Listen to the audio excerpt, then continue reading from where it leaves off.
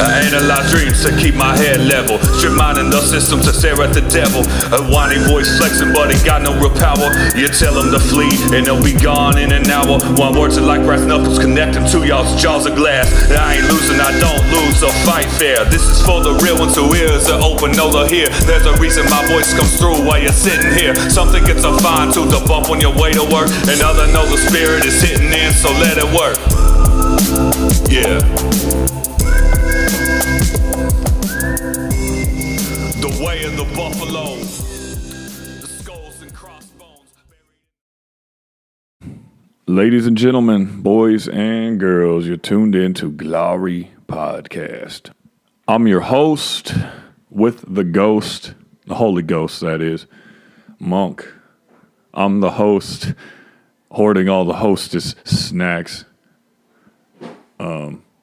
Monk. And this is the last episode of season 2. And like I told y'all, we're going to be switching up the format a little for season 3. I have some ideas, but again, I'm kind of excited because I'm not exactly sure what it's going to look like, but I'm going to try to sing out a little bit different format, a little bit different way we're going to release shows, and then also the content. I'm still dropping the hammer and giving you the best fresh content when it comes to wisdom, Q&A, fitness, and wherever my brain takes me, wherever the Lord takes me. But also just, it's going to be a little bit different. That's all I can say. So I'm excited about the ride, and it's going to allow me not to be so stagnant so I can deliver better content for y'all. Because the goal of all of this is to basically give you what we call evergreen content, meaning you could go back and listen to my very first episode 10 years from now and it would still be relevant, right? The concepts, the wisdom, the knowledge that is being dropped can still benefit you. That makes sense? It's not trying to be like this entertainment podcast where you listen to it and you're like, ha-ha, laughy, laughy, ha-ha, but then you go back and listen to it a year later and it's not relevant. So those of you who are new and just getting on the train, man, go back and listen to our previous episodes. There's tons of gems. There's tons of knowledge to be gained in those old episodes. But as you could probably guess, right, when you're trying to produce and provide evergreen content, it takes a lot of work to get there. Because these ideas have to sit. These ideas have to cook. And then a lot of times I'm sitting on ideas that I don't know how to put language to them. So then they have to cook. And they have to, I have to sit with them and think and pray through them in order to give them the language that they need to be expressed in a way that's going to be understood by people. So I'm excited. I don't know about y'all. Again, some of y'all who are listening, man, I'm opening this up. Some of y'all who are listening, you want to come on as a guest, I'm going to open the invitation to you. Or you want to come on as a guest, pitch me an idea, pitch me a show idea, but you gotta come drop the knowledge. You can't be messing around just saying you want to be on a podcast to be on a podcast. You got to have a clear idea of what you want to say, what you want to talk about. Hit me up with it and we can nail it down on a schedule, develop an episode together. And that'll be that. And then the other thing is, like, if you got a brand or you got something you want to promote, that's my heart, is to promote people coming up doing big things. That's my heart. I want to promote people. I want to be, I want to be the plug for you. So, hit me up if you're in that category. Some of y'all listen, y'all got my direct contact info, so hit me that way. If not, if you don't have my direct contact info, just email glorymusic@gmail.com and we can set it up that way. Last thing, you've been listening for a while, go get my book. Stop what you're doing right now. Go to Amazon and type in Reclaiming the Man, A Rough Guide to Knowing Your Divine Self by Matt Monk. That's M-O-N-K. That's the author name. That's my name. All right. Get that book. again, this book is one you'll read now, and it'll benefit you hugely. But again, you'll go back. You can go back and read that book a year later, having already read it. It's going to hit you different. Again, the idea, evergreen content. It's a book you can literally read once a year, and it's going to benefit you. It's going to benefit those around you, particularly if you are a man or a young man, coming up, trying to figure this thing out. That's the whole point. If you have read the book, please leave me a rating and review on Amazon and let me know what you think. All right. But getting into it today, just have a little mixture. So we do the Q&A episodes from time to time, and this episode is going to kind of be a mixture of a little bit of Q&A and then just some concepts. But I saved these last two questions. One is a question that I get asked a lot, but I've been asked a lot, especially over the course of the last year, developing this season. And I've been saving it to try to put it in here at the end of the season. And then got a couple more questions I'll try to hit on, and then just a couple concepts to dig into, and we'll wrap it up. So we'll get into these Q&A because they face kind of these really big questions that we address in the podcast, which most of this podcast, we're addressing the big questions. And then occasionally we dip into some of the basketball stuff because I'm a basketball nerd. But that's the trajectory. That's kind of the format we're going to look at for today's episode. So the first question that I'm looking at, and you'll see why it's going to go a bunch of different directions. It says, I'm 18. I just graduated high school. I'm stepping into the real world. What are the biggest problems my generation faces?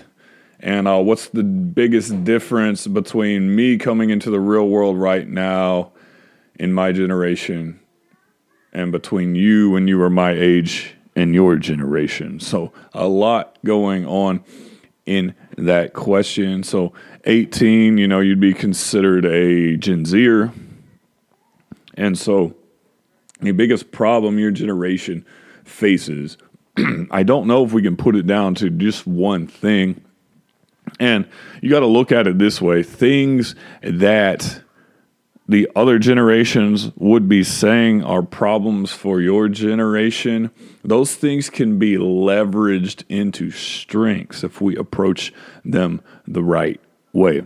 Like one of the biggest problems my generation faced, right, being a Gen Y, a millennial, although, as I mentioned in previous podcasts, I'm actually part of a micro generation within the millennial context because of the time frame in which I was born. I was a teenager when 9/11 happened, and so the way I was raised before 9/11 was very different than a lot of other Gen Yers that were little kids, not born, or they were little kids during 9/11. So the way they were born, I'm 16 years old when 9/11 happened. So my ages 1 through 16 was more like a Gen Xer. And then after 16, coming up into my college years and early adulthood was a lot more in line with what a Gen Y would look like.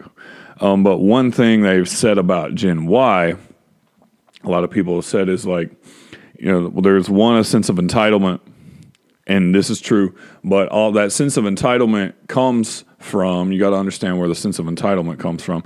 It comes from wanting to feel purpose in your work. So, right, a lot Gen X, and then even going into some of the baby boomers, there wasn't this idea of like your work had to have a deep, meaningful purpose. Your work had to go out and have an impact on the world. Right, this idea of coming a generation later into early Gen Y, and then throughout Gen Y was you're not going out there just to get a job. Your job has to have impact, has to have a deep meaning, has to have a deep purpose. You have to change the world, right? You're going to change the world. The work that you're doing day in and day out has to change the world. So right? It was kind of this head in the clouds idea. And so a lot of people from my generation went after these really big things. But when you go after the really big things like that and you don't understand or know the practical side of what gets those things accomplished, you're left with, you have a lot of soft skills, but you don't have hard skills, meaning you don't have the teeth. Okay, so a lot of millennials came out with their head in the clouds, and we weren't very gritty and we weren't very resilient. And the second something didn't work out the way we thought it should in our mind, according to our dream and our purpose, we would cash it in. So, and that's been a big criticism of my generation. We aren't very gritty. We aren't very resilient. And we're having to learn how to do that now with a lot of us. Now, when we're in our late 20s, early to mid 30s, or I got the older end of the generation, early 40s. Most of us, by the time you're mid to late 30s, early 40s, you figured this thing out. But you're having to learn how to be gritty and resilient a lot later in life, whereas the generation before us, I learned that when they were teenagers. Okay, but the trade-off is, like, especially, I mean, we'd say with Gen Xers, but also especially with baby boomers, the idea wasn't you had to go obtain some super lofty goal and change the world, right? You're talking about people that came from a generation where their parents fought in World War II, or their parents came up during World War II. If they didn't fight in World War II, they came up where there was this big world war happen, and then the boomers, the baby boomers, a lot of them fought in Vietnam. They saw all these conflicts. The world changed. And so the value was put on, hey, you just go get a job and make money. Go get a job and make money and provide for your family. That's it. That's all. Like that's the goal. Do whatever you got to do to make money and provide a nice life for your family. Well, now a lot of us came into this generation of, okay, I have a nice living. I'm provided for. So then because you're not worried about having the provisions met, there's not a war going on, all these other things, we came up with our head in the clouds.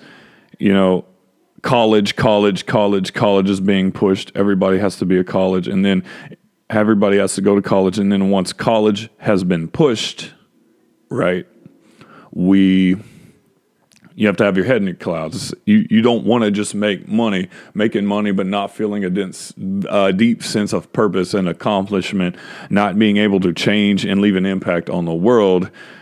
That like go broke doing that rather than selling out and making a bunch of money but being unhappy, even though you're providing for you and yours. That is how it was told. So the strength of this myth that Gen Y was grown up under is that people in my generation have a longing and a calling for deep purpose and deep meaning.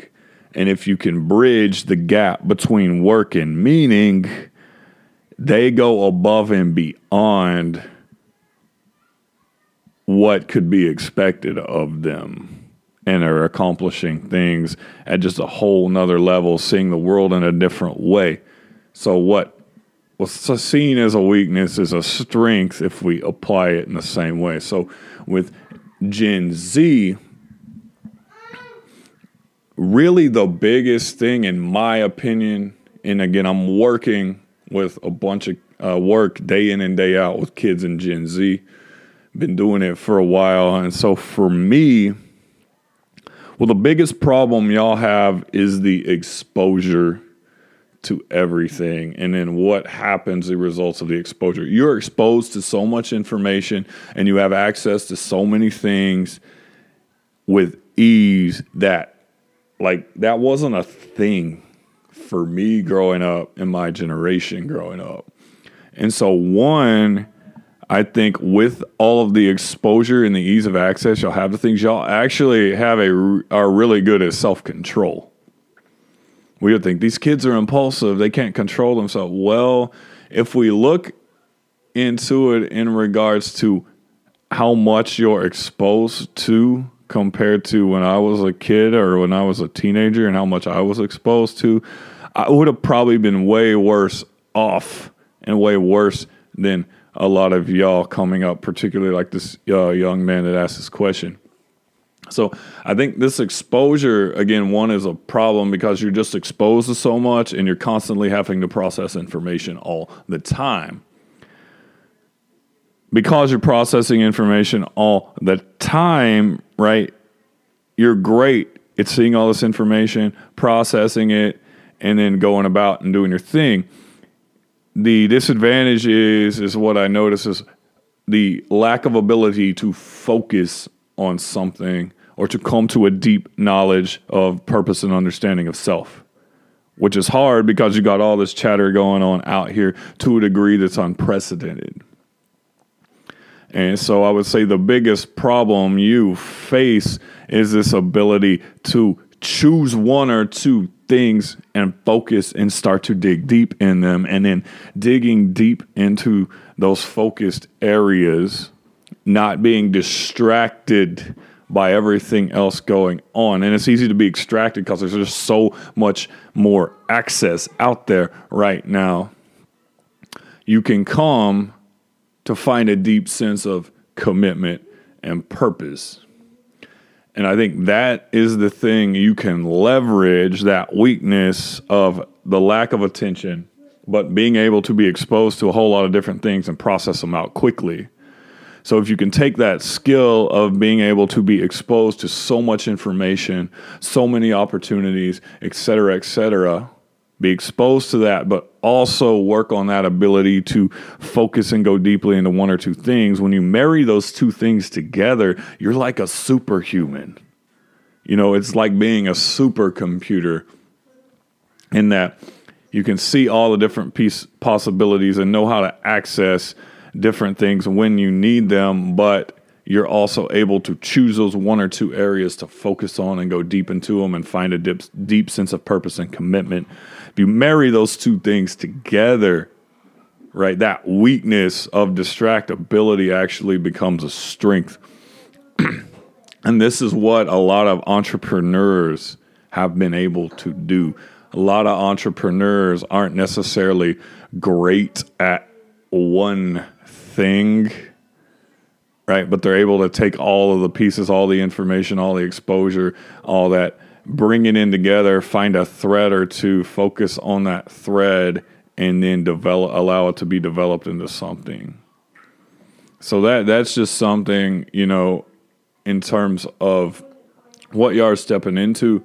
I think the biggest problem is just not being able to focus, and you're not being able to focus because literally the world is competing for your attention. The whole economy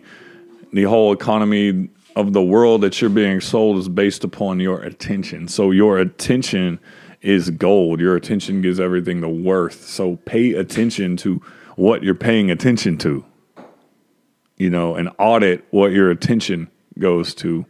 And we can all take that advice, but specifically for this question, that's one thing I would suggest. And that really gets into the biggest difference, right? You asked the biggest difference between me growing up when I was your age, you know, and now I'm 20 years removed from that versus where you are at right now is we didn't have exposure to all this stuff. I use this example a lot. I've used it on the podcast before, but, you know, where are we at?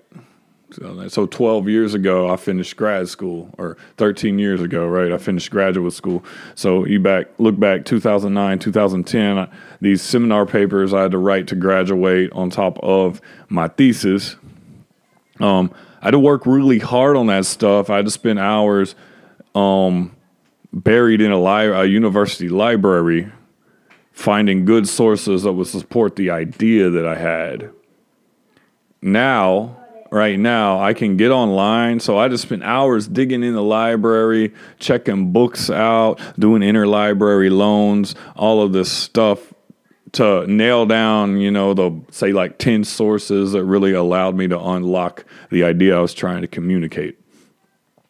I can get online now and in 30 minutes I can locate all of those sources. So that's what I'm saying. Like, the difference is in terms of exposure and the richness of the information that we have and the ease of access to it. What took me a year of research in a library digging, I can literally find in 30 minutes online now. So it's a game changer. And that's the biggest difference. You know, the trade-off to that, though, is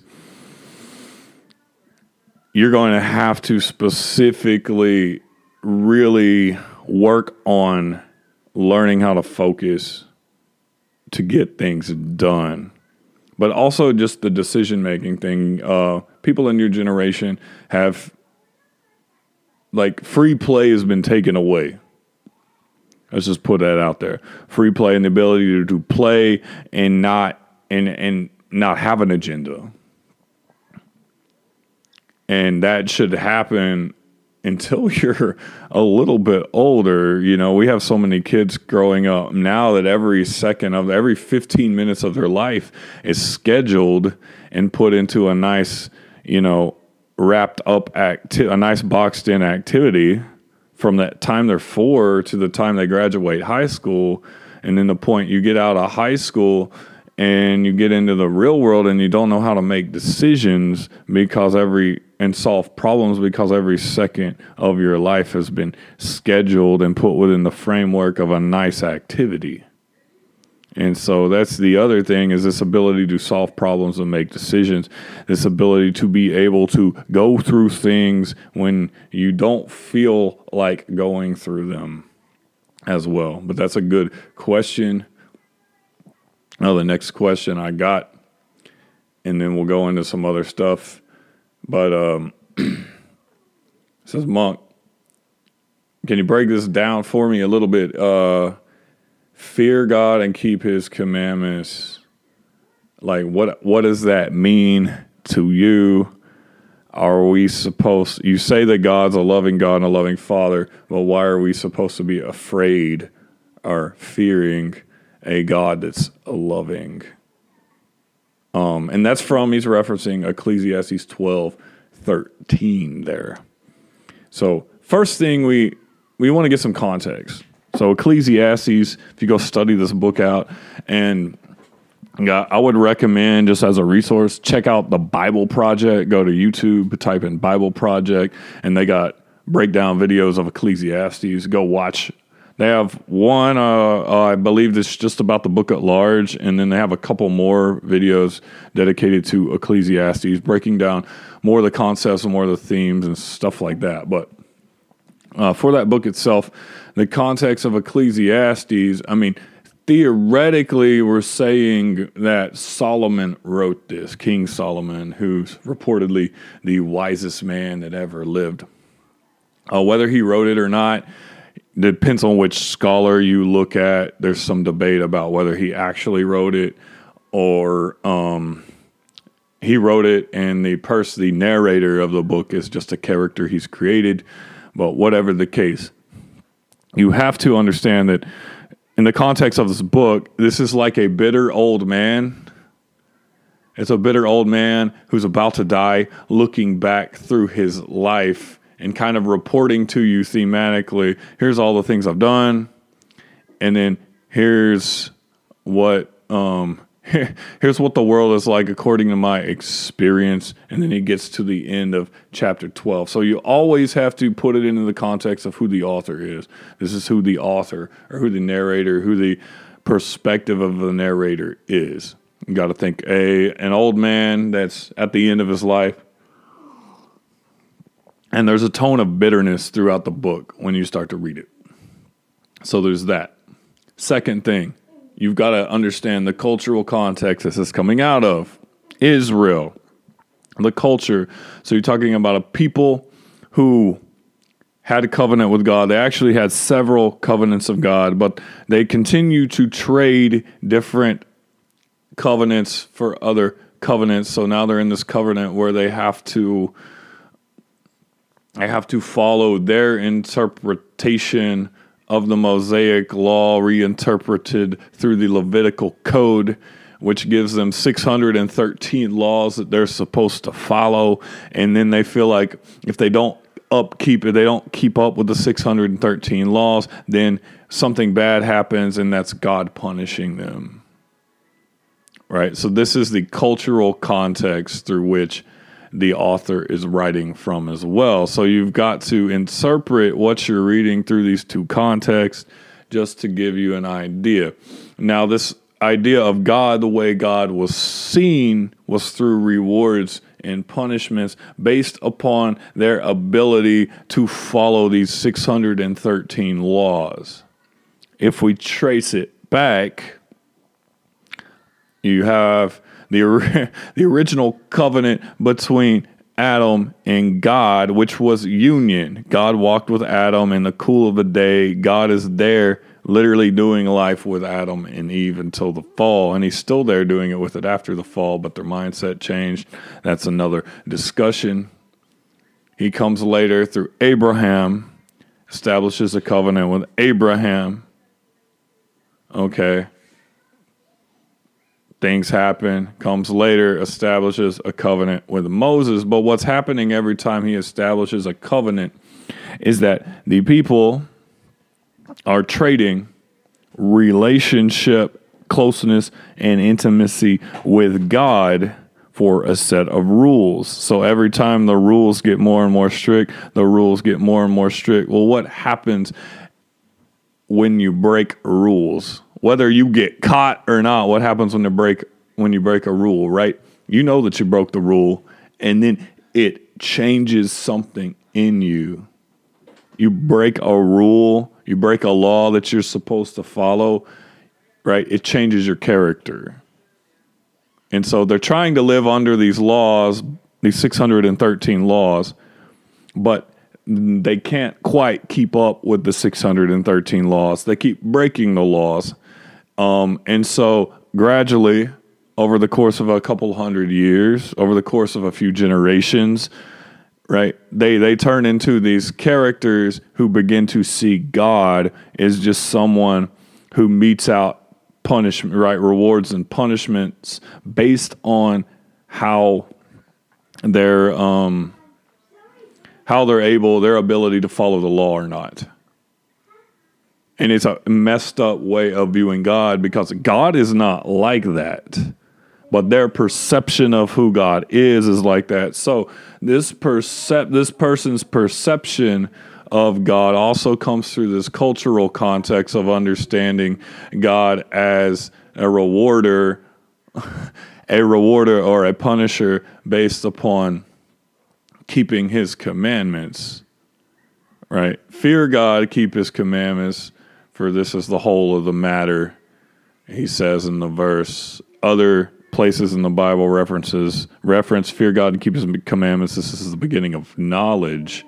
Or Proverbs 3:5, which is probably Solomon also, another book though, and it says, the fear of the Lord is the beginning of knowledge. So we can look at it in terms of what we understand fear as. But it's okay, I'm going to follow all the rules and do what God says, because if I don't, something bad will happen. But that's a very shallow understanding of who God is. That's a very shallow way of, like, it's basically saying, I'm only doing good because I don't want something bad to happen to me.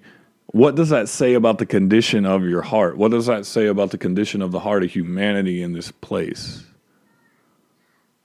Not a lot. It's basically saying, I'm only following the laws because I don't want something bad to happen to me. I'm not following the laws because I'm a good person and God is a part of me and that's who I am. So it's coming from this place of shame. It's coming from this place of guilt. It's coming from this place of having a transactional relationship with God. And God does not desire a transactional relationship with you. God is a transformative being, and he desires intimacy, not a transaction.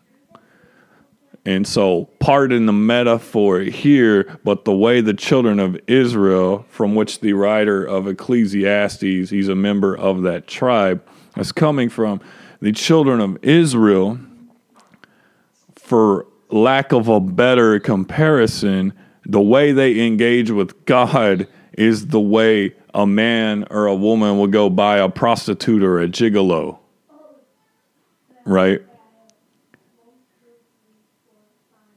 It's true. You go give them the money. You have that momentary intimacy in exchange for a price.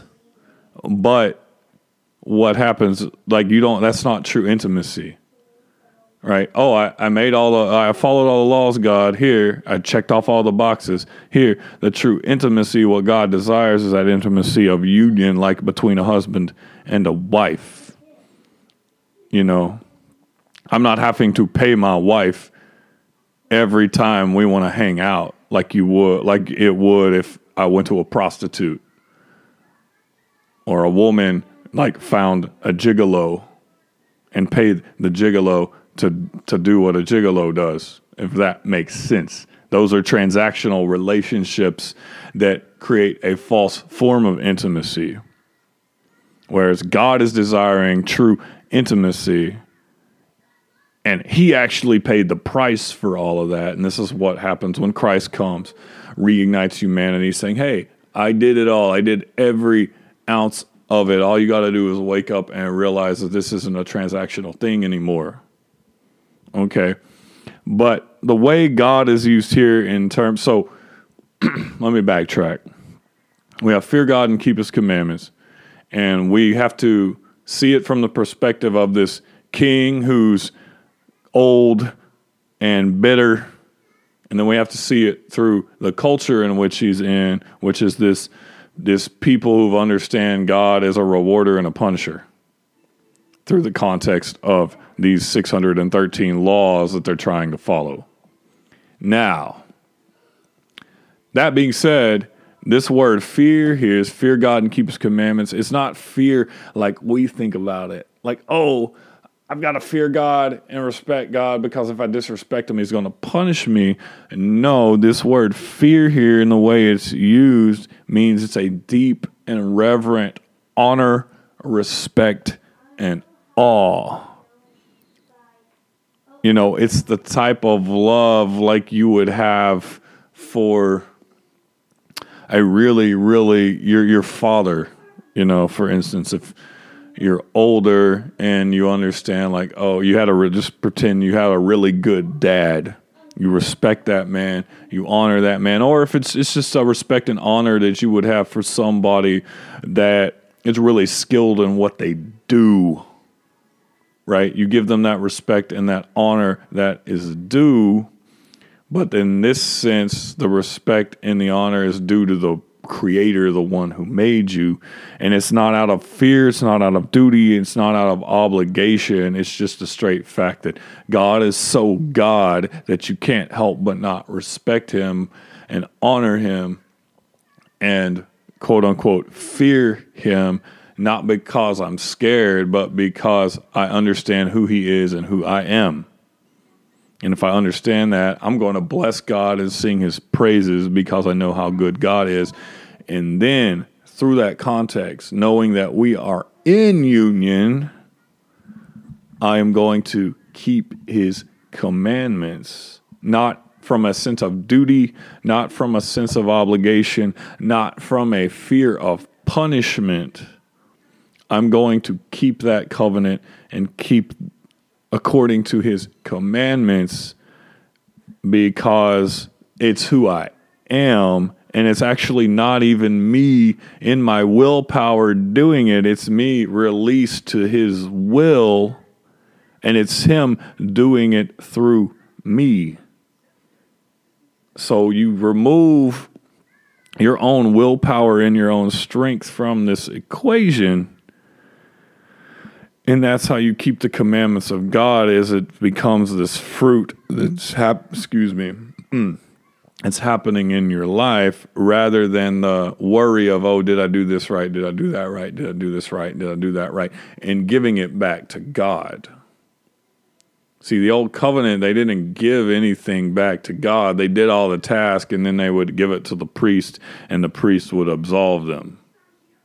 So there's these layers of intermediaries, and then they didn't really believe they could hear the voice of God or directly touch God, even though God the whole time was like, I want to move through you, but your character, the vehicle through which you experience life is becoming so twisted and so vile and so messed up that you can't even feel me. You can't even see me unless it comes through the priest, or occasionally an individual would get it and understand it and allow God to move through them that way. And then these guys were considered prophets, what we would be calling prophets. So that's a good question, though. But anytime, particularly in the Old Testament, if you're reading and you hear that, the fear of the Lord or fear God and all of this, understand that, one, the cultural context, that this is a group of people that understood God through a transactional nature, right, of blessings and punishments. But also understand when you get into what the word fear means in the Hebrew, which this word comes from, the language it was written in, most of the time that word means a deep reverence, awe, and respect, right? So you could think of somebody who's just really, really great at what they do, someone you really, really admire. What if they were in the room with you and you had their cell phone number and you could call them at any time? How would you approach that relationship? That's kind of a good analogy for what this word fear means when you see it. So that's a great question, though, because I think there's a lot of misconceptions of fear God and keep his commandments, but we take it in terms of this, I'm going to be scared of God, and I'm so afraid, right? It's the analysis paralysis, right? I'm so afraid to act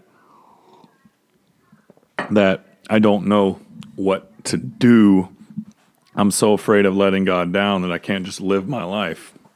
Like, I just compare it to my son or my daughter. I don't want them so scared of me that they're afraid to do anything. Like, no, I give them my blessing and I empower them to go be the people that they are. And then, however, if something goes awry, I'm going to have to teach them. I'm going to have to guide them. I might have to give them a little bit of discipline and then teach them self-discipline. But that's not a punishment, if that makes sense. The punishment the children of Israel experienced were the results of their own decisions that they made. It wasn't God punishing them. It was God said, okay, you're trying to do this thing without me, and then you commit to this covenant where you see me in terms of rewards and punishments. So you're literally setting up a system where you subject yourself to your own punishment through your own bad decisions. So a lot of stuff going on in that question. A couple more things I'm going to get into. This isn't really a question, but I wanted to leave y'all with this because it's been a theme and a thread throughout this season. So I'm going to read a little bit from my book and we'll wrap this thing up. So this is from Reclaiming the Man. This is from a section in Reclaiming the Man called Which Character Are You? So some previous episodes this season, we've gone into the parable of the prodigal son with the two brothers, how those two brothers are human archetypes relating to, say, Cain and Abel. We went through another chapter where we looked at Esau and Jacob, which they line up with the same archetypes, meaning Cain and Abel, Esau and Jacob, the older brother and the younger brother, right? We all have these stories of two brothers, and they're all telling the same story, okay? And so that's what I mean by which character are you, is which one of these archetypes do you represent? And the answer is you have the nature of all of this inside of you. You have this ability to be judgmental, to withhold yourself from others, to be self-righteous. And you also contain this ability to be rebellious, flat out rebellious, and not honoring of God or your people or your culture, wherever it is you come from. There's a ditch on either side, as you see. What's in the middle is God the Father. The middle way, as it has been called, is God the Father beckoning you into his union. You don't have to be this way. You don't have to be that way. Learn to know his voice and his heart. Because when you get to the end of it, with all of these stories, like the older brother in the parable of the prodigal son, he's wrong. The younger brother in the parable of the prodigal son, he's wrong. But which one gets restored at the end of the story? The younger rebellious brother is the one that's restored at the end of the story, right?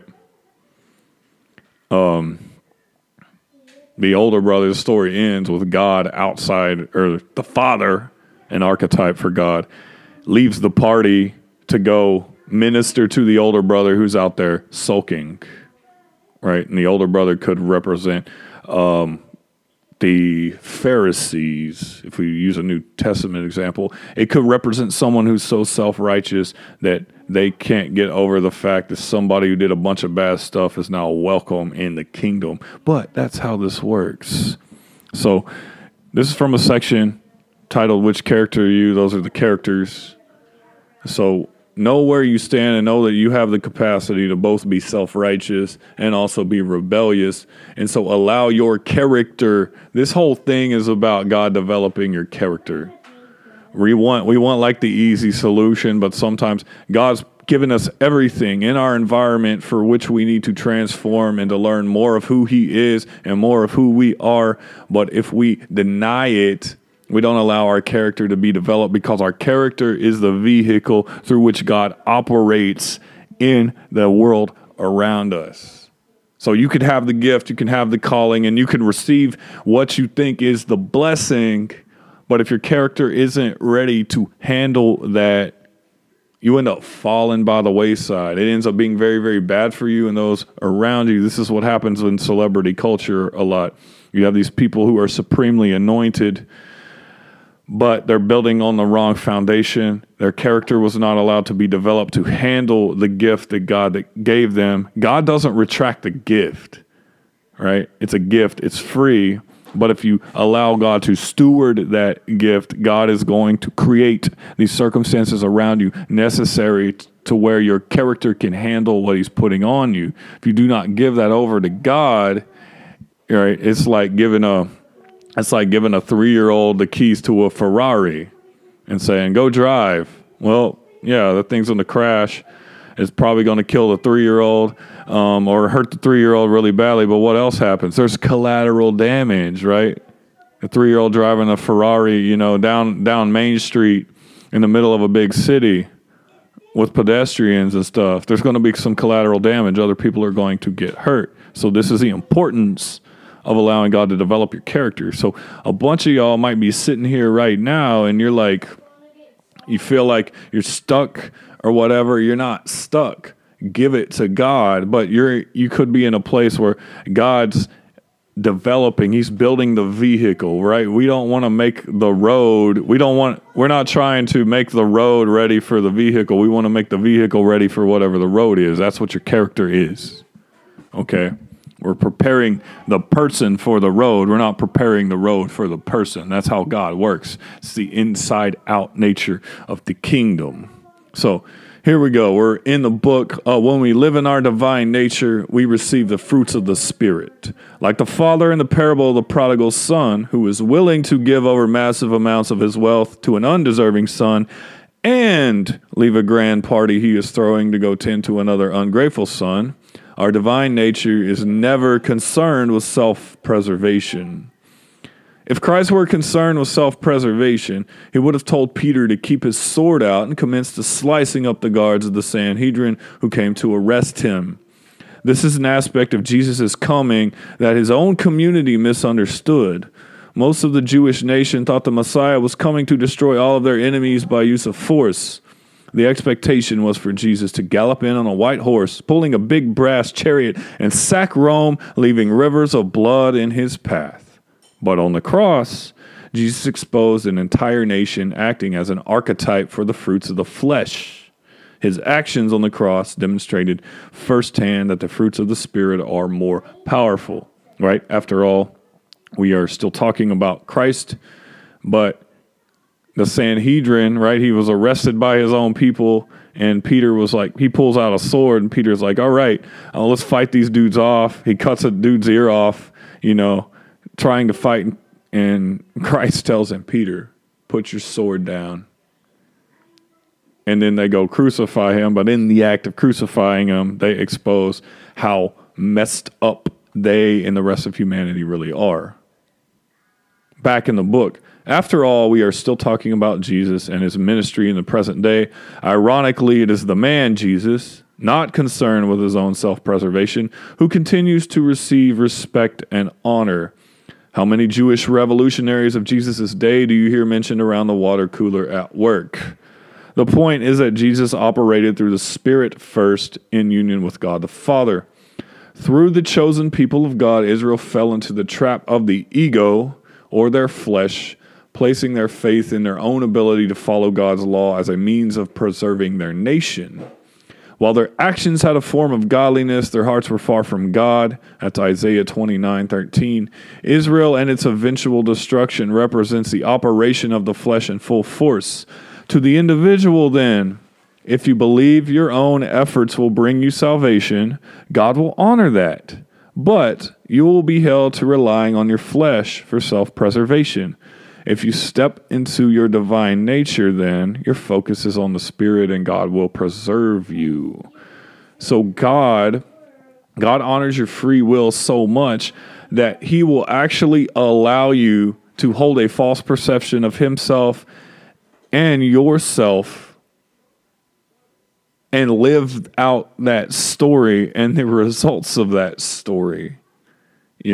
This is just like Israel. Israel crucifies Christ. Israel starts preying upon its own people so much to where they're eating each other's children.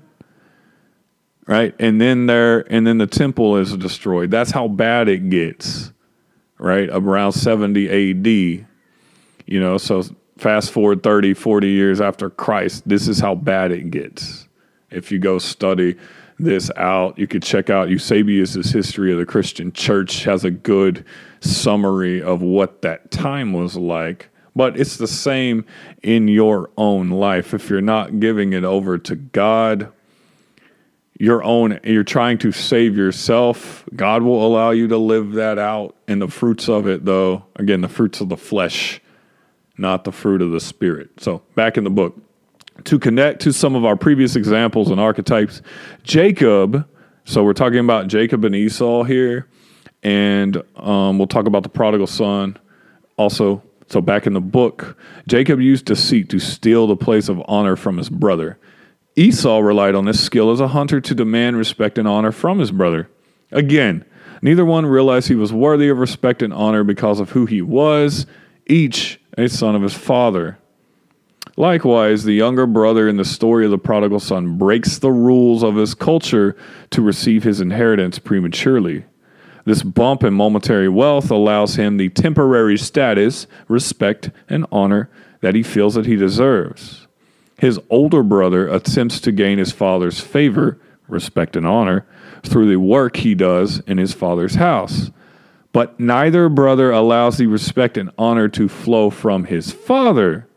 What you get in either representation are two men striving in their flesh to receive honor and respect in order to receive the validation they crave. So again, they're getting into this concept that men crave respect and honor, and they are validated through that usually by things that they do, skills that they have. But we have to understand that whatever skill that we have ultimately comes from God, and whatever environment we're in before we pat ourselves on the back too hard was actually given to us for God and comes from the Father. Okay, so like with Jacob and Esau, or with the brothers in the parables of the prodigal son, right? Jacob and Esau, right? They have a rich father who has provided all this for them, and there they are squabbling about inheritance. Then in the parable of the prodigal son, you have one son who asks for the inheritance before his father dies, which is totally against the norms of his culture. But his father's such a good dude that he's like, here, take it and go do what you're going to do. And then he has the other brother who's like working in his father's house, trying to build the brand, trying to build the family business. And then he feels like his father still does not respect him and honor him.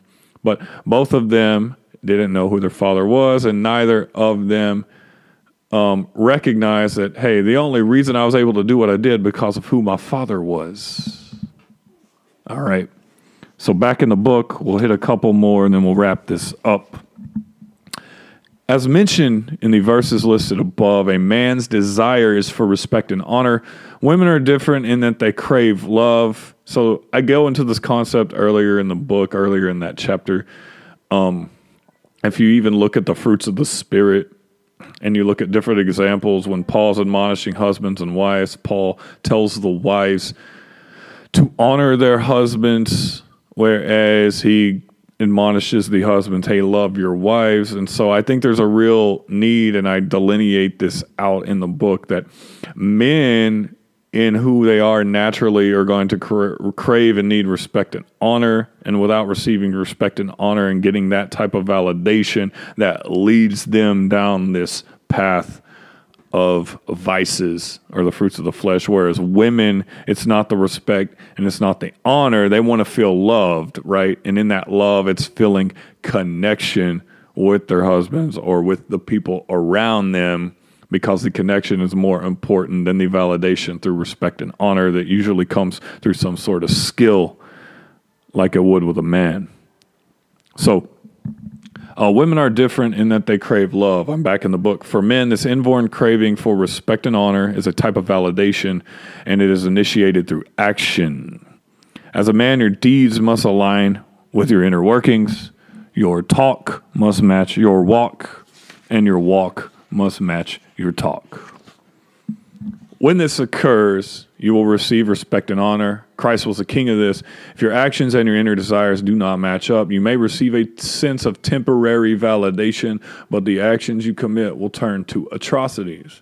The person you become in the midst will be no one you ever intended to be.